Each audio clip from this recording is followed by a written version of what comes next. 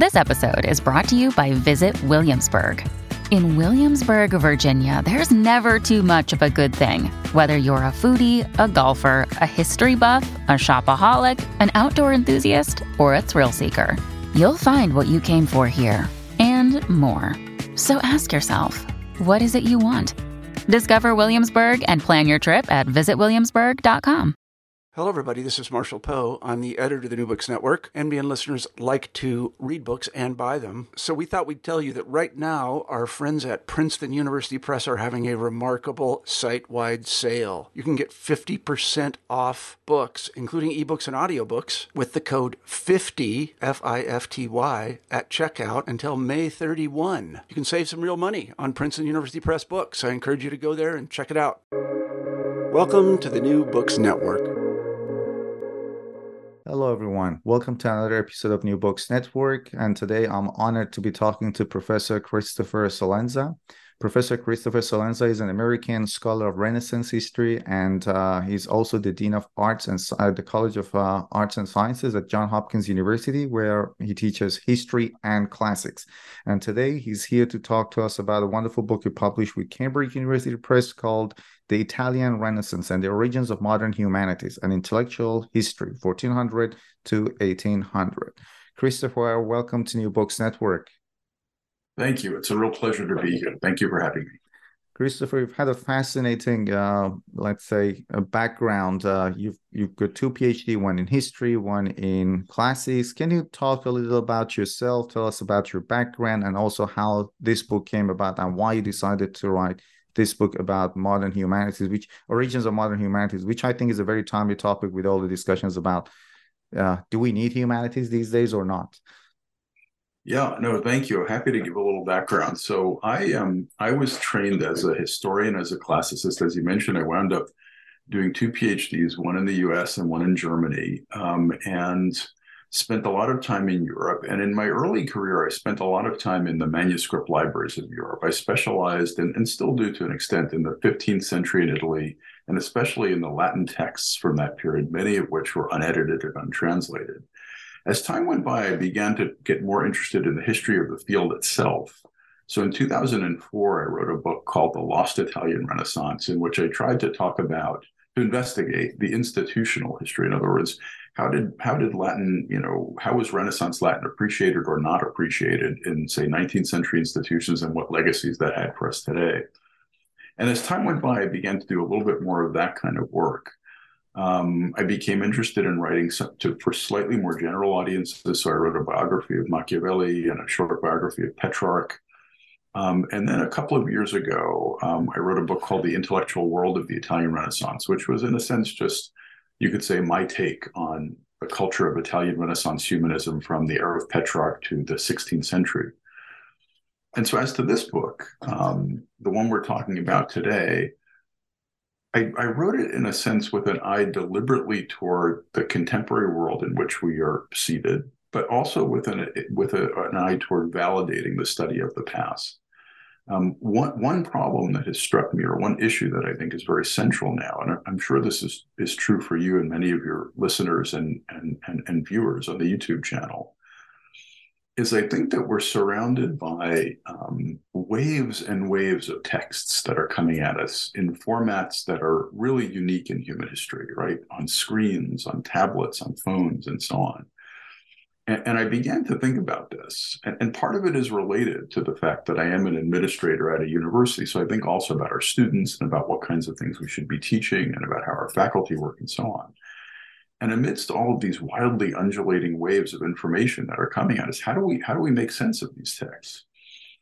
And at one point, I remember I taught a seminar, and one of the books that we read was an edited collection by Sheldon Pollock called World Philology. It's a brilliant set of studies on philology of all different types of literature, not just Western, but also Chinese, in the Arabic tradition, and so on. And one of the things he talks about in his introduction there is he tries to come up with a new definition of philology. And he just says, let's talk about it as making sense of texts. And that really resonated with me, and it stuck with me. And so when I started thinking about this book and this project, It originally began as something I thought would be very small, that it would just be 10 or so instances of Italian Renaissance thinkers doing philological work. Well, it morphed into something much, much bigger. So much so that I wound up having to cut about 70,000 words out of it to turn it into the book that you have now. And as I was doing that, I was thinking very deeply about this idea of how are we reading now? How are we making sense of the world now? How are we, again, interpreting all of these texts that are coming at us, number one, and thus, number two, what would it mean to go back in time to think about how Renaissance thinkers were doing this sort of work, and then what sorts of echoes did these Renaissance thinkers did their work have in the succeeding centuries up to the 18th century? So in that sense, that's how the book it came to be. It was sort of a long and winding story.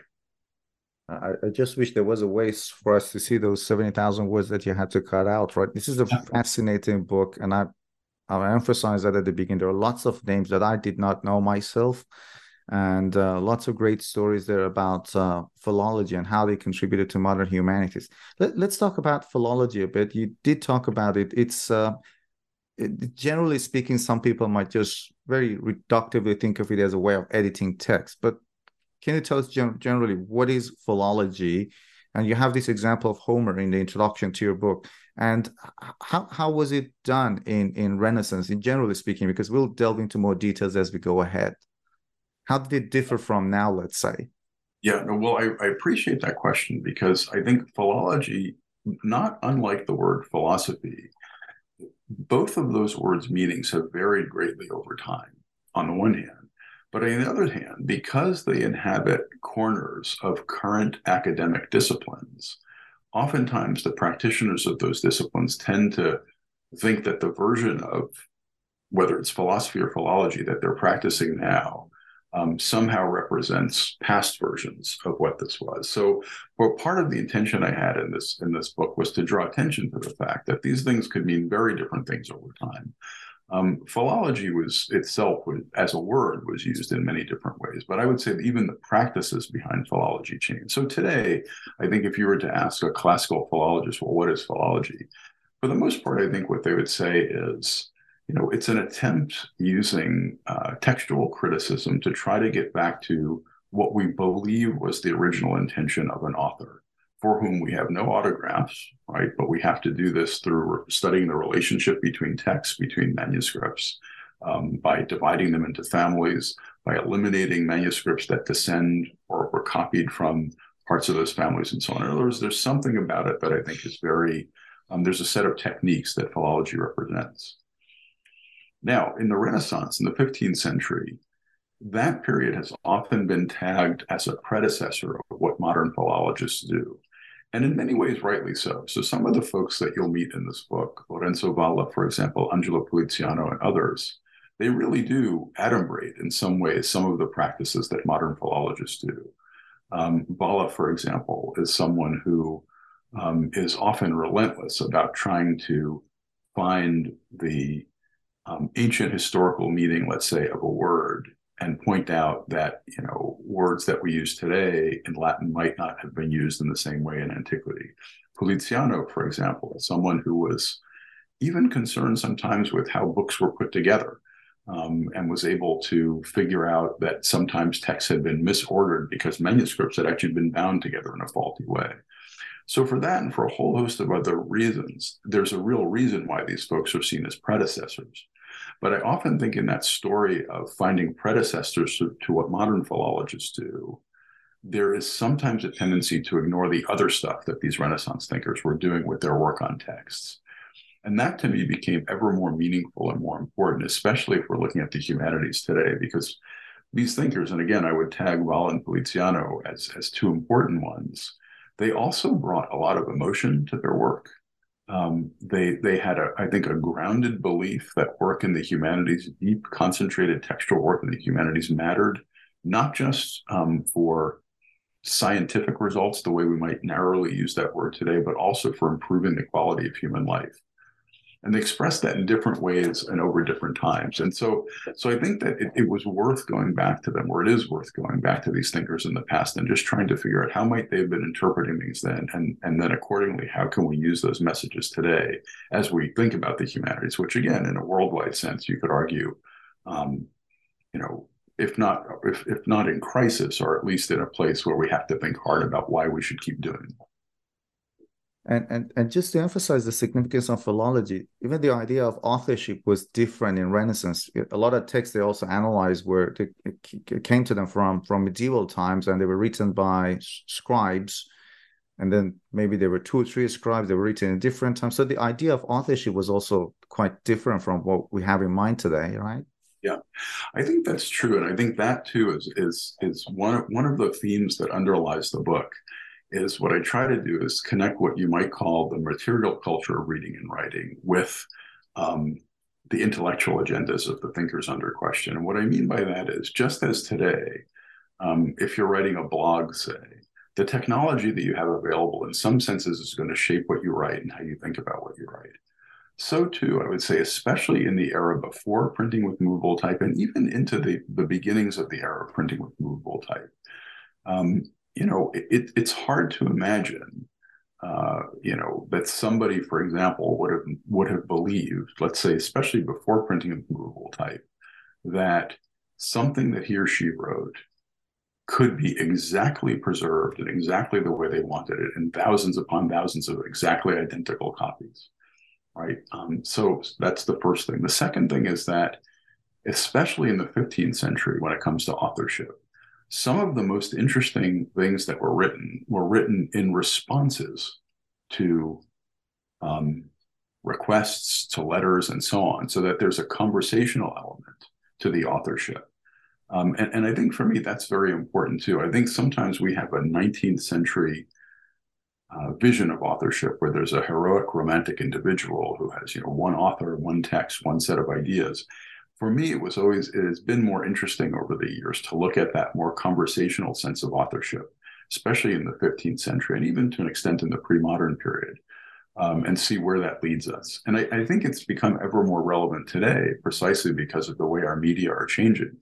A blog, for example, is something that is going to change almost every couple of days, right? That you'll add something to it, someone might correct it, somebody might add a comment to it, and the work just keeps changing a little bit, even as it has some similar contours and similar authors to it. Nonetheless, it's something that's always changing, and it's not precisely fixed in one way.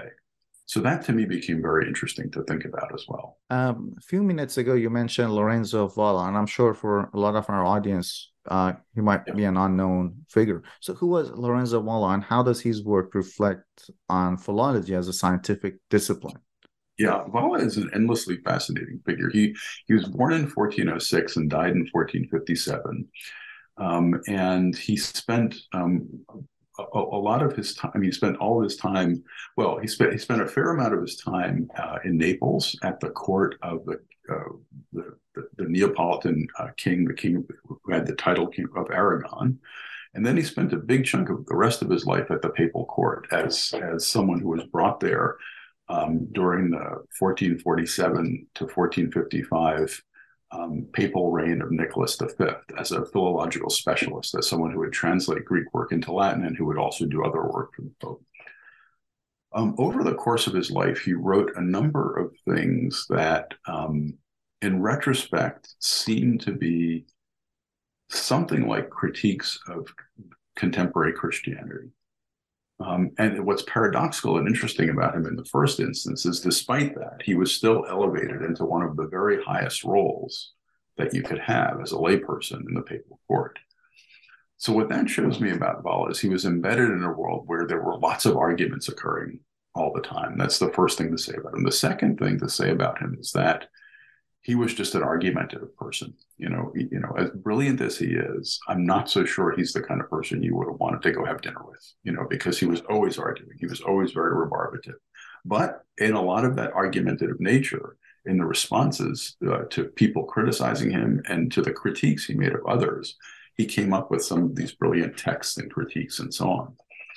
And so, if he's known today, he's probably known most of all. If he appears in textbooks, he usually appears for something called the Donation of Constantine treatise. And I spend a little time in the book talking about this. And there too, this is one of these instances that he's kind of, I'm even going to go ahead and use the word pigeonholed as a predecessor of modern habits of thought. And in some respects, he is. So the Donation of Constantine, what is it? Well, it's kind of two things, as this one brilliant scholar whom I cite in the book disentangled, a psycho named Johannes Fried. On the one hand, the Donation of Constantine was a notional gift of the Emperor Constantine in the 4th century, the first Christian Roman emperor, a notional gift of that emperor to the then Pope Sylvester of all of the territories of the Western Empire. That's the gift part of it. The second thing the Donation of Constantine signifies is a document. There's a document. And as we now know, definitively, that document was not authored as it was supposed to have been during the era of Constantine, but authored much later in the 8th century. So there's always been this sense that, this document was there's now the sense that the document was a forgery, and Valla is often tagged as the one who, quote, discovered, unquote, the fact that it was a forgery. So I examined this notion in the book to an extent, and why he's tagged as this discoverer and so on, and how that works. Now, on the one hand, he does do certain things in his treatise on the donation that seem like modern critiques. For example, he shows that this document that was supposed to have been authored in the 4th century contains words that wouldn't have been used in the 4th century, that were only used later. So in that sense, that seems like a very modern thing. But one thing I point out in the book is that before all of that work, in his treatise about the Donation of Constantine, what Valla does most of all is he appeals to common sense, to reason, and to emotion. For example, he says things in the document. He focuses, he pretends at one point to be Constantine's sons. He structures it as an oration, and he has the son say, "Oh, Father, how could you disenfranchise us of all of this land? How could you do this? Don't you know that if you did this, we won't follow Christianity the way you do?" Now, of course, this is a fictional impersonation that Valla is using as a tool, but he does other things like that. And my point is only that before he does what we might today consider the technical philological stuff, before he does that, he does first the common sense, persuasive, emotional argumentation. And to me, I feel that's important because if he's known even in a limited way today in textbooks, he's known really only for that latter part, the technical part. Whereas I think to him and his era, it was that more comprehensive, more emotional, more comprehensive style of argumentation that was meaningful. So that's one thing that's focused on. He also did work on the Latin New Testament, comparing the Latin to the original Greek, and sometimes finding different ways to translate it, different ways to think about it. In some ways, he's interesting also. I would just close with this on Valla, because the one work of his that really had popularity in his own era, which is to say in the Renaissance and the early modern era, was a work for which he's barely known at all today by general readers, which is a work called The Elegances of the Latin Language, which effectively was a textbook as to how do you write Latin well? How do you write Latin to make it sound like classical Latin and so on? And it's really this gigantic series of lists of just phrases culled from his voluminous reading.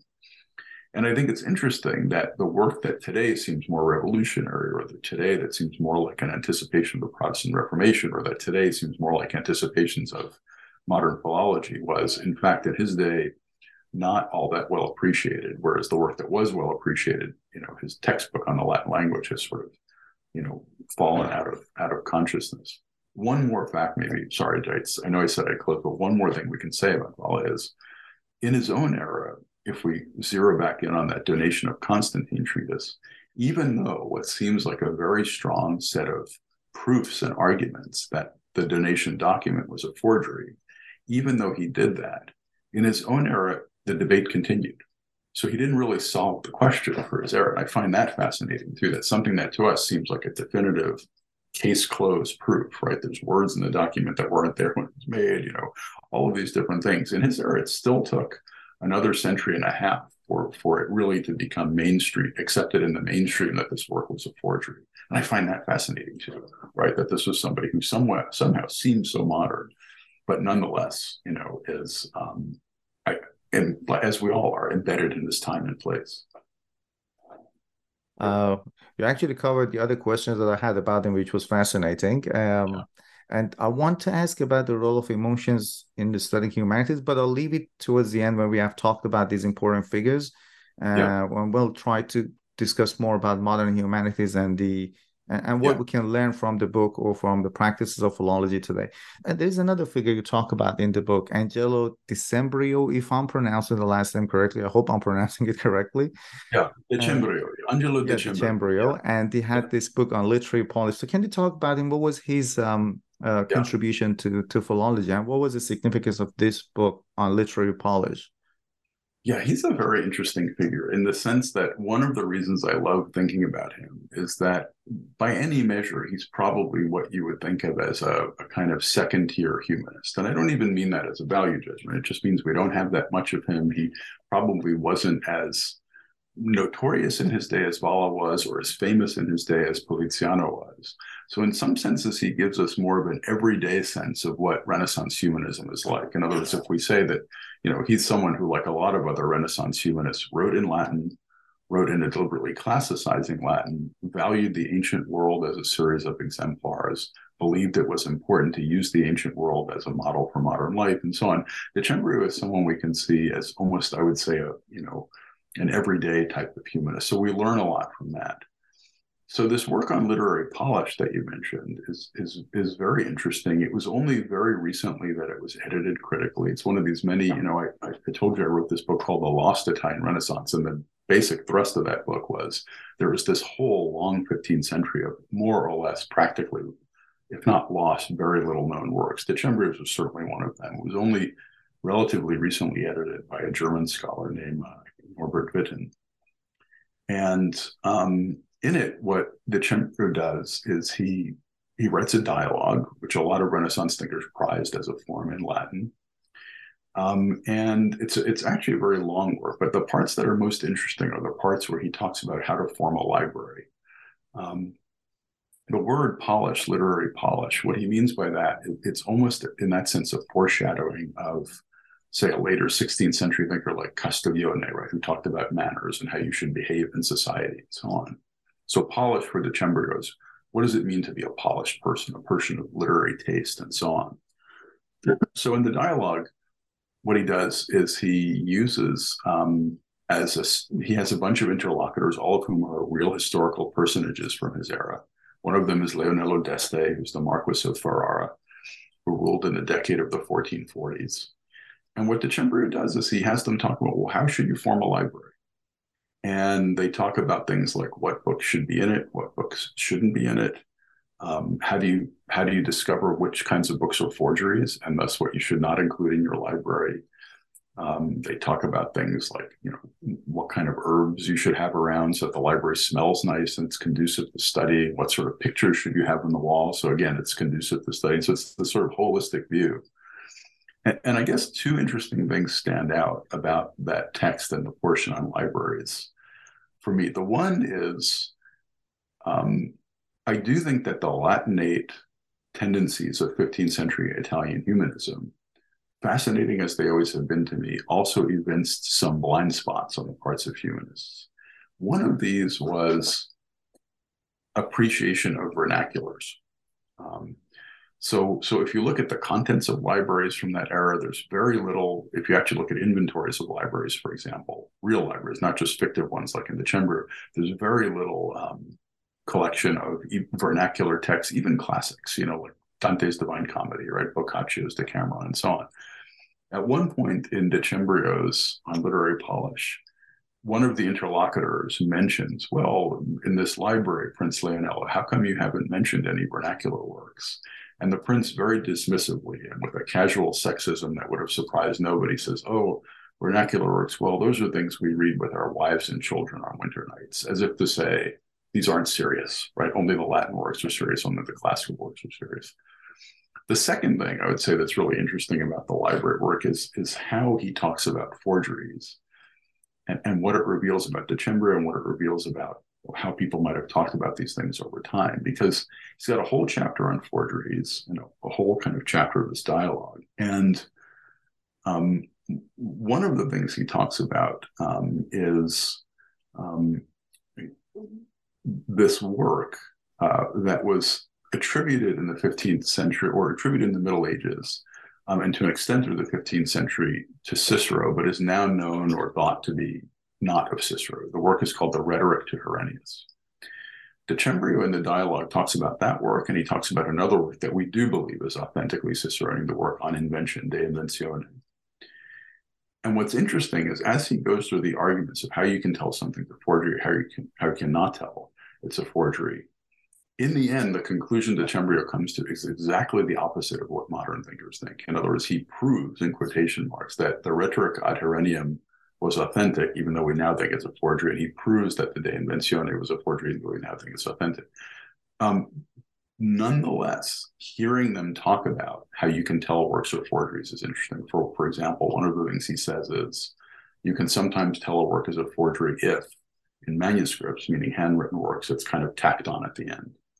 Right, so that gives us, again, a sense of the material text, the material culture of the text, that manuscripts were basically quires that you would sew together, right? So if you slap one on at the end, it might mean it wasn't there originally. And there's a whole bunch of other things like that that just gives a sort of a sense of the basic ways humanists might have talked about texts. So it's a fascinating work, I think. And you know, scholars have occasionally dipped into it here and there, but it's definitely worth, I would say, more attention than it's gotten.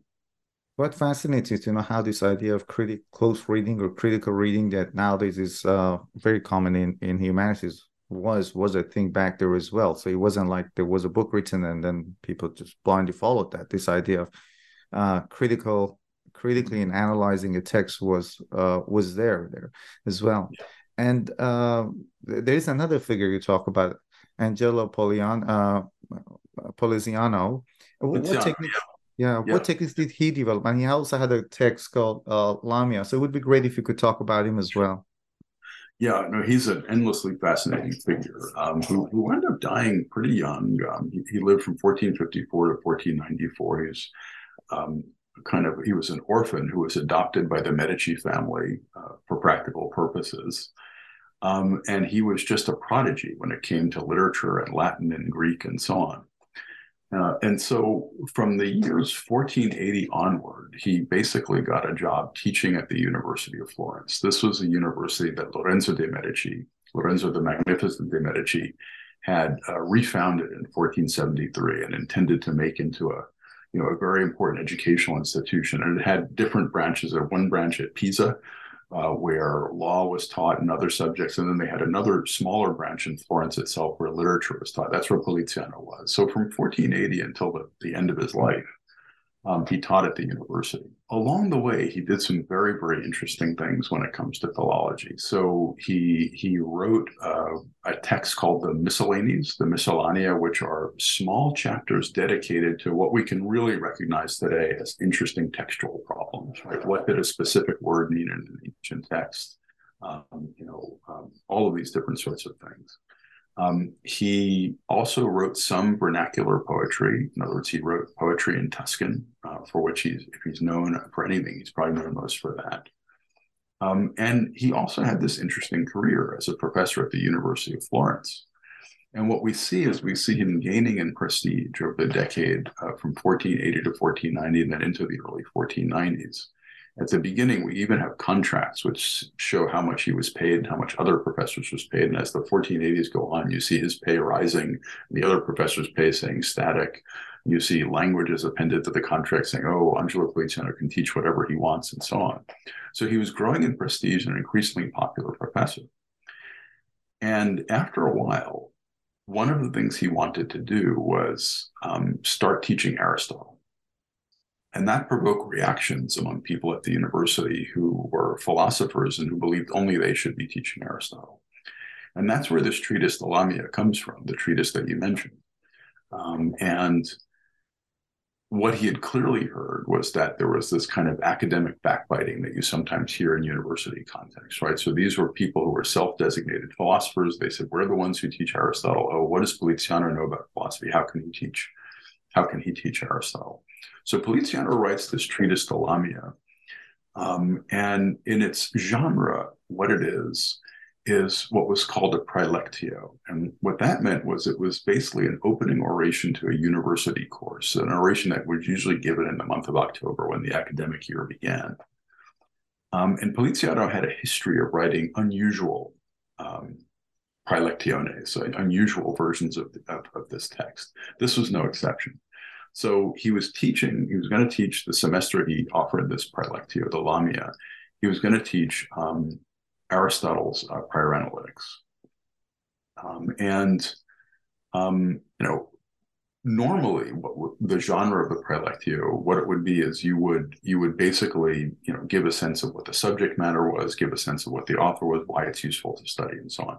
Instead, in the Lamia, what Poliziano does is he fights back against these philosophy professors that were criticizing him for teaching philosophy. And in doing so, I think he really encapsulates some of the best thinking of the 15th century on what philosophy meant and how philology and philosophy were linked. So the word Lamia is a word that basically means a witch-like figure or a succubus-like figure. And basically he has a description in there drawn from Plutarch. And he says that these Lamias, he says, are people who, when they leave the house, it's a very strange image. So trigger warning for anybody who's worried about these things. He says when they leave the house, they pop their eyeballs in, and when they enter the house, they pop their eyeballs out. And what he means by that is they're blind at home, meaning they can't look at themselves with honesty, but when they go out into the world, they're always observing and criticizing other people. And so what he says after he identifies the problem, that there were these people who had criticized him for wanting to teach Aristotle, he says, well, look, let me tell you what it is I actually think I do, what my profession really is, and how I do it. And in doing so, he gives almost an alternate history of philosophy. So the first thing he says is, look, if you don't want to, fine. If you don't want to call me a philosopher, call me something else. And what he does is he allies himself to this long, ancient philological tradition where you had ancient thinkers like Philoponus and others in late antiquity who read and Aristotle and commented on Aristotle. They were both philosophers and philologists. And at one point in the text, it's a dramatic moment toward the end when Poliziano gets to a point where he says, right, if you really want to know, this is what he calls grammatici, but I think we can legitimately translate as philologists. This is what philologists do. He says they basically read and critique every genre of text, meaning even as, let's say, the discipline of medicine, they'll only read medical texts, right? Or the discipline of law, they'll only read legal texts. The philologist, read all of them and can compare them. And so I think what he's doing there in this text is he's first suggesting that what he does, this field of philology, is almost omnicomprehensive, right? By reading all genres of text, it almost includes all genres of text. I would clearly say there's an anticipation of what happens much later in the history of universities with,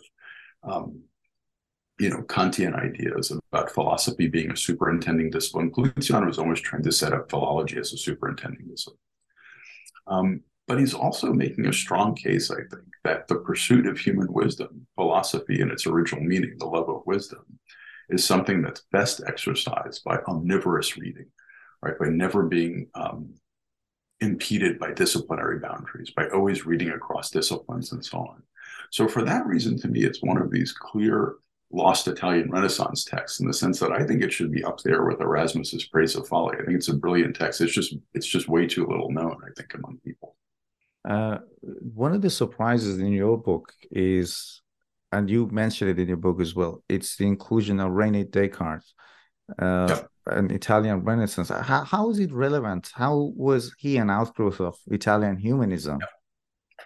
So Descartes I included for a few reasons. So one of the aims of the book is that the first few chapters really do focus on these 15th century thinkers. And then the second half of the book is really about how do we hear echoes of what they did in later centuries, right? And, Descartes dies in 1650, and he's there for a few reasons. The first, I would say, the biggest reason is this. If this is a book about philology, which is to say making sense of texts, how do we think about someone as foundational as Descartes in the historiography of modern philosophy, who, at the beginning of his discourse on method, basically says, I'm going to jettison texts. Right? I mean, he actually says, right, he writes the discourse in French, and he says, memorably, he gives a history of his early life, and he says, I was nourished on letters, right? J'ai été nourri aux lettres, right? He says very eloquently. And so one of the things that led me to do was think about his early education. And what's fascinating about Descartes is he was educated by Jesuits who only then, in the very late 16th century, when he was a young boy, had established this brilliant new system of what they called colleges, really schools for young, more or less, mostly young boys, right? And what the Jesuits did that the actual 15th century humanists never actually succeeded in doing. The Jesuits were the ones, as John O'Malley, the great historian, always used to say, that actually succeeded in bringing humanist ideas about classical learning into the classroom successfully. So the one way we can think about why does Descartes belong in a book that has its origins thinking about Italian humanism is that, educated by Jesuits as he basically was the recipient of a mature version of, ideas originally nourished in Italian humanism, classicizing Latin, intimate knowledge of the classics, intimate knowledge of the Latin language, right? So that's one reason. But I think the second reason is just as interesting, which again has to do with this fact that he claims in his philosophizing to be leaving all of that textual tradition behind. But I think if you read him carefully, you can hear echoes of it everywhere, right? He can't resist occasionally using ancient examples in his writings, even as he's trying to get away from these texts that he was raised by. And a lot of the critiques he makes of his contemporaries, because he was very, he was very willing to have, if he wrote something, he was very willing to have you critique him, and he would say, I'll answer you. He was very interested in debate. In a lot of the critiques he makes, he sounds almost exactly like Poliziano, right? He'll say things like, today, for example, people who are philosophers are a lot like, followers of Aristotle, but not Aristotle himself, as if to say, Aristotle himself was this brilliant philosopher. It's the followers later, the people who are obsessively trying to be Aristotelians, are the ones who are, not making the grade when it comes to philosophy and so on. So I think for me, there were a lot of echoes there that I heard. The classicism brought on by the Jesuits, but also I think inevitably and concomitantly,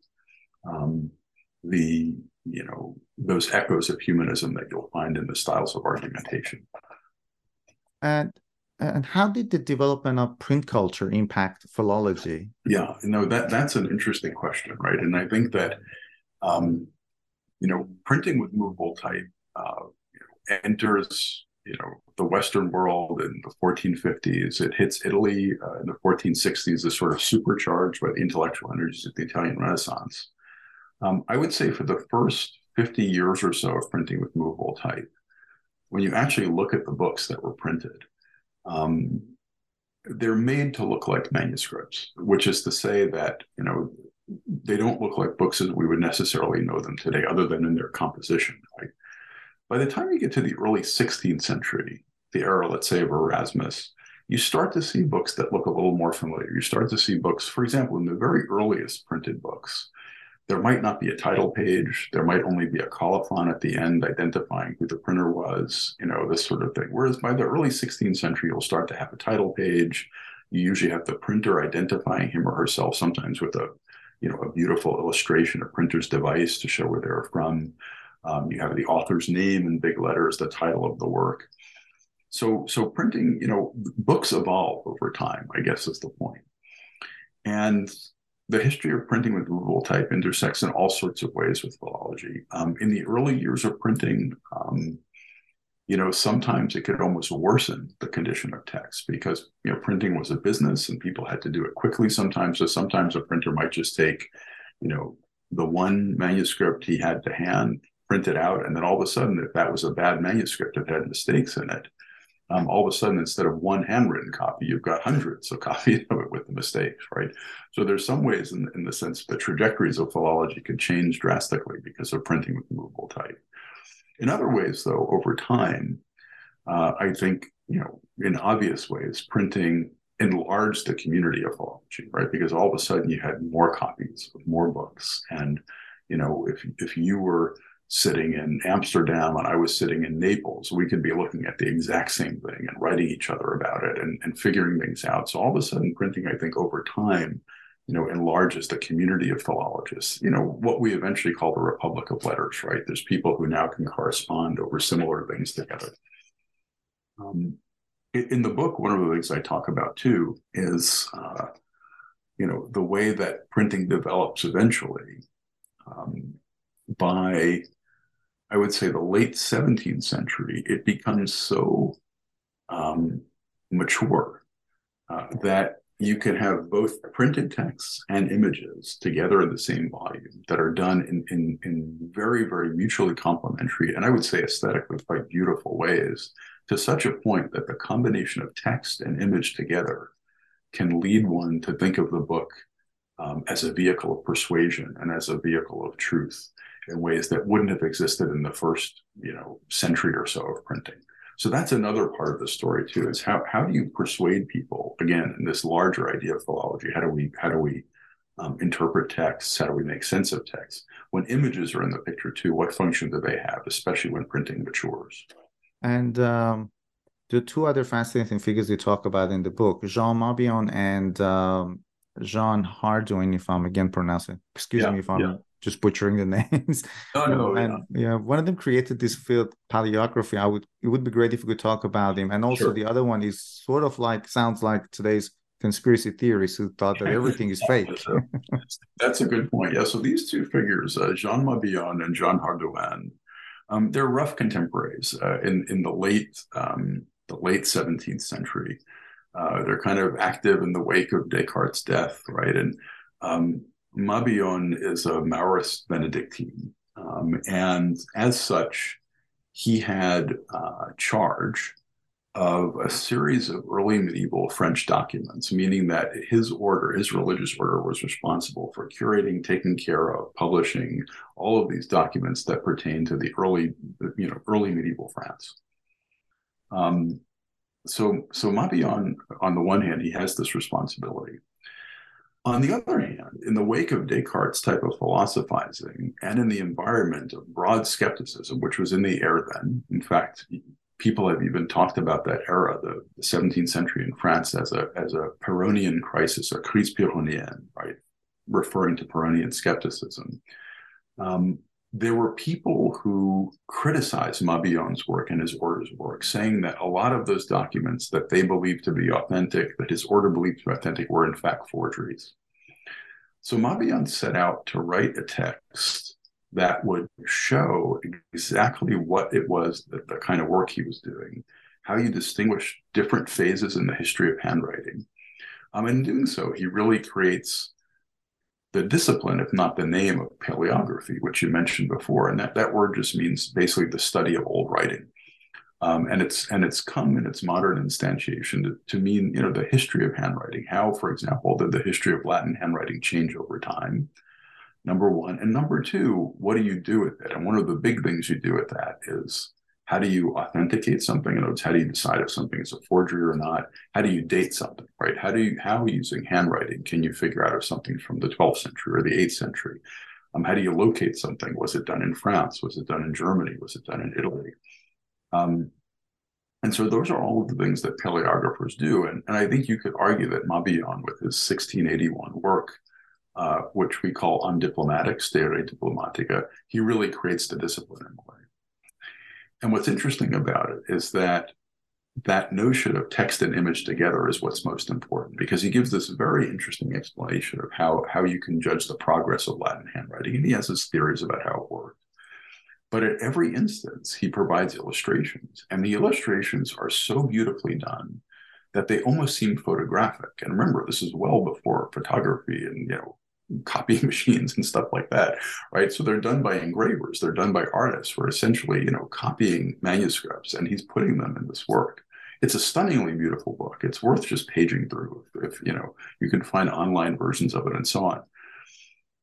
One of his critics, who had made this accusation about forgery, when he read this book on Diplomatic, Stare Diplomatica, he wrote this beautiful letter to Mabillon. And he said, at first, when I read your work, I suffered something human.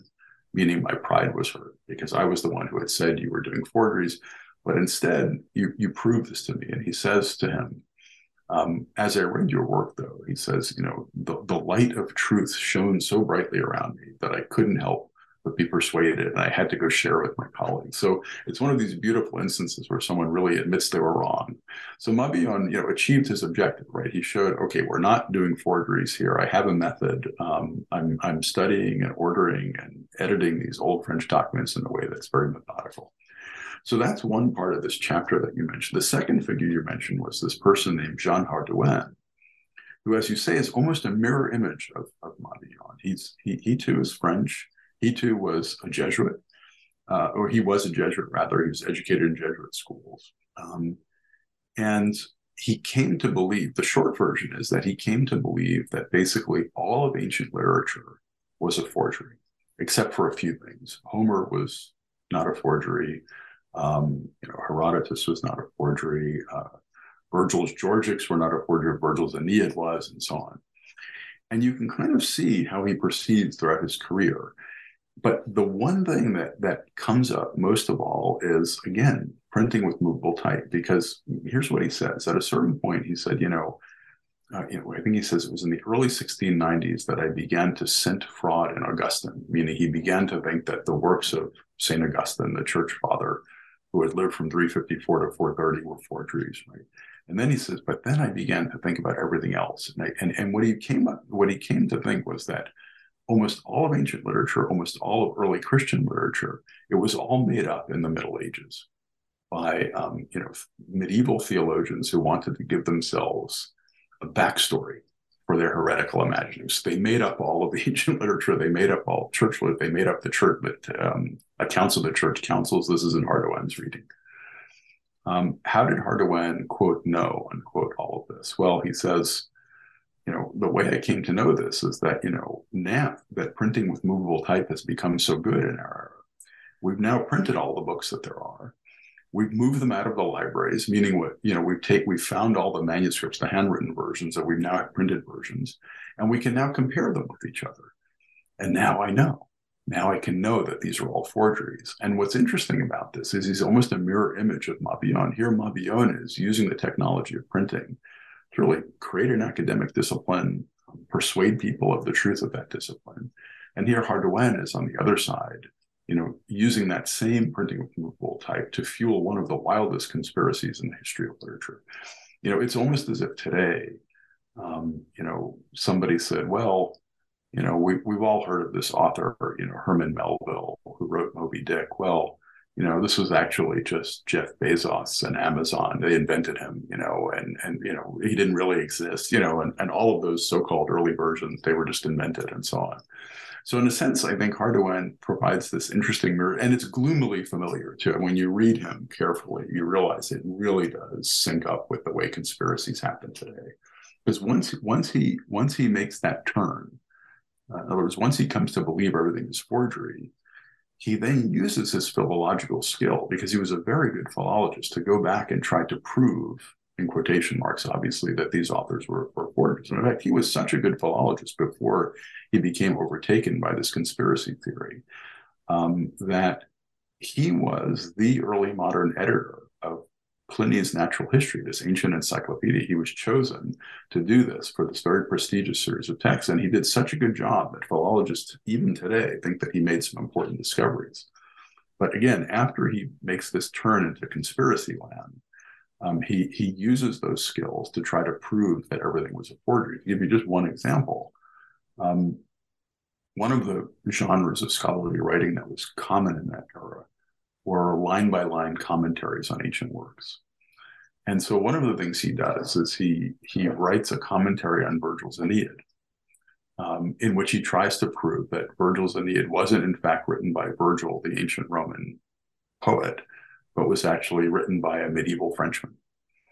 And what he does is he finds expressions in Virgil's Latin that he actually intuits. He says, no, these are actually originally French expressions that somebody then transposed into Latin. And so it's amazing to see what happens, once you're overtaken by a conspiracy theory, just as today, right? People who are used to reading and finding things on the internet and looking around and doing research and so on can use all of those techniques to sort of fuel the conspiracy.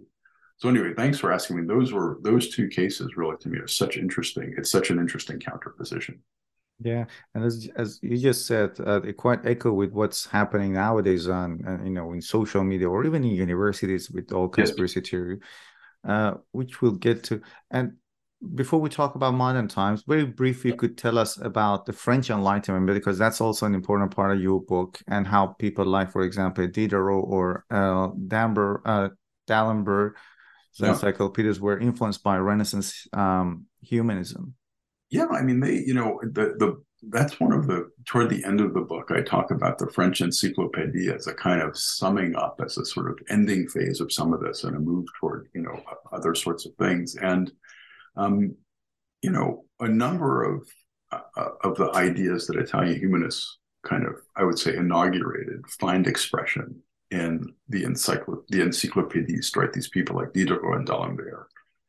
One is this very broad and capacious conception of philosophy, right? So they're very much in the vein of Poliziano, in the sense that, whatever word you might use, philosophy shouldn't be something that is just an academic discipline. It should be a broad vision, right? A broad sense of wide reading and so on. The search for human wisdom, that is, should be broad reading.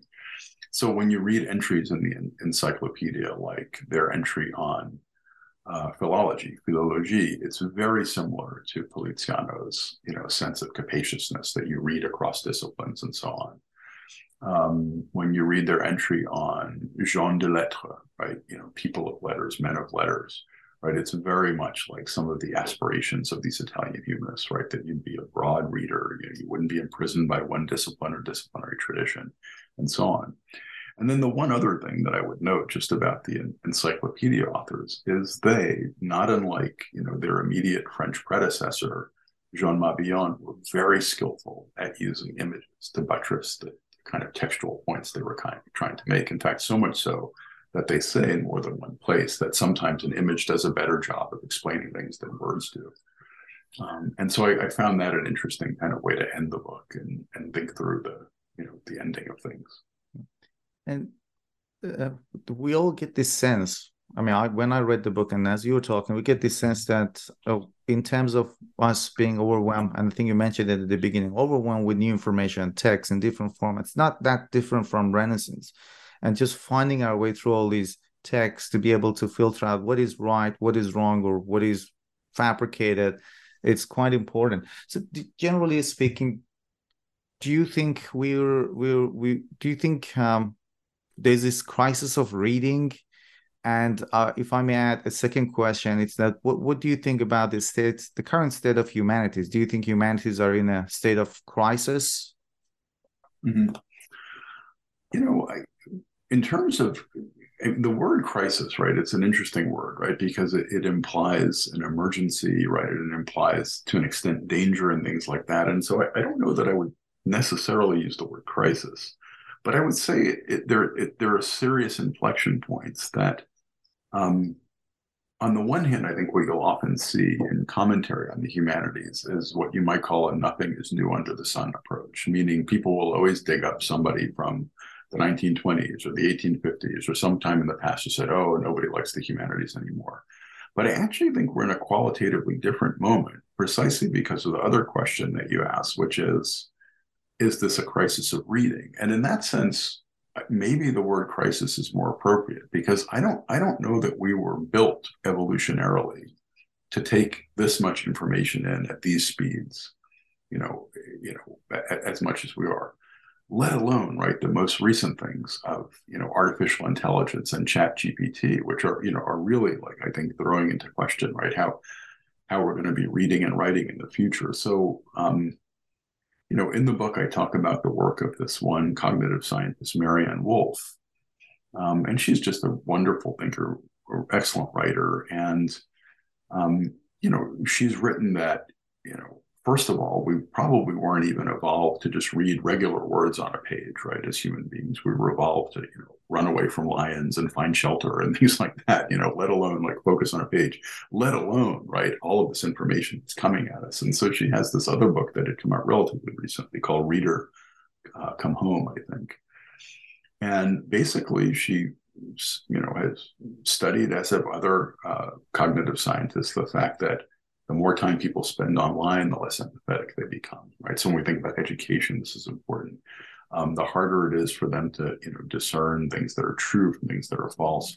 And so I just think, what she calls for is more in-depth reading, right? More reading of in-depth things. And I think we can expand that in the world of education to more in-depth research projects and things like that. So in some senses, I do think there's something like a crisis of reading now. I don't know that I or anybody else has the answers for what to do about it, but I do think it's definitely worth our collective attention. It's not something I think we can just ignore. A couple of months ago, just by accident, I came across this article about media studies, and this guy was emphasizing this skill, a new skill, which he called critical ignorance or critical negligence. So we have to critically neglect or ignore a series of data or information that is available to us these days. It's fascinating, right? Because I think that that's exactly right. I mean, I think, even as if you were to look back all the way back to the Renaissance, one of the big aims is how do we preserve everything? And now I think the question is, we can't preserve everything. So how do we choose what not to preserve, right? How do we choose, as you say, critically to ignore or to neglect certain things, because we just can't, there's no way we can take it all in or preserve it all. Before we end this conversation, is there any other work or project you're currently working on? Yeah, I mean, I think, one of the things that pops up here and there in the book that we were discussing today is this notion that just like philology has had different meanings, so too has philosophy. And so what I'm working on now, and it's probably a longer project that it'll take a while to complete, is something like a new history of moral philosophy, informed by the idea that philosophy is not just what we would call academic philosophy today, but also at various points in its past history has been the search for a style of life, and how was that manifested in different eras. So that's kind of what I'm playing around with now and writing about here and there. Professor Christopher Celenza, thank you very much for taking the time to talk to us. It was absolutely fascinating talking to you and learning more about the Italian Renaissance and how it contributed to the origins of modern humanities. Thank you very much. It was just great to be with you, and I appreciate your spending all this time with me.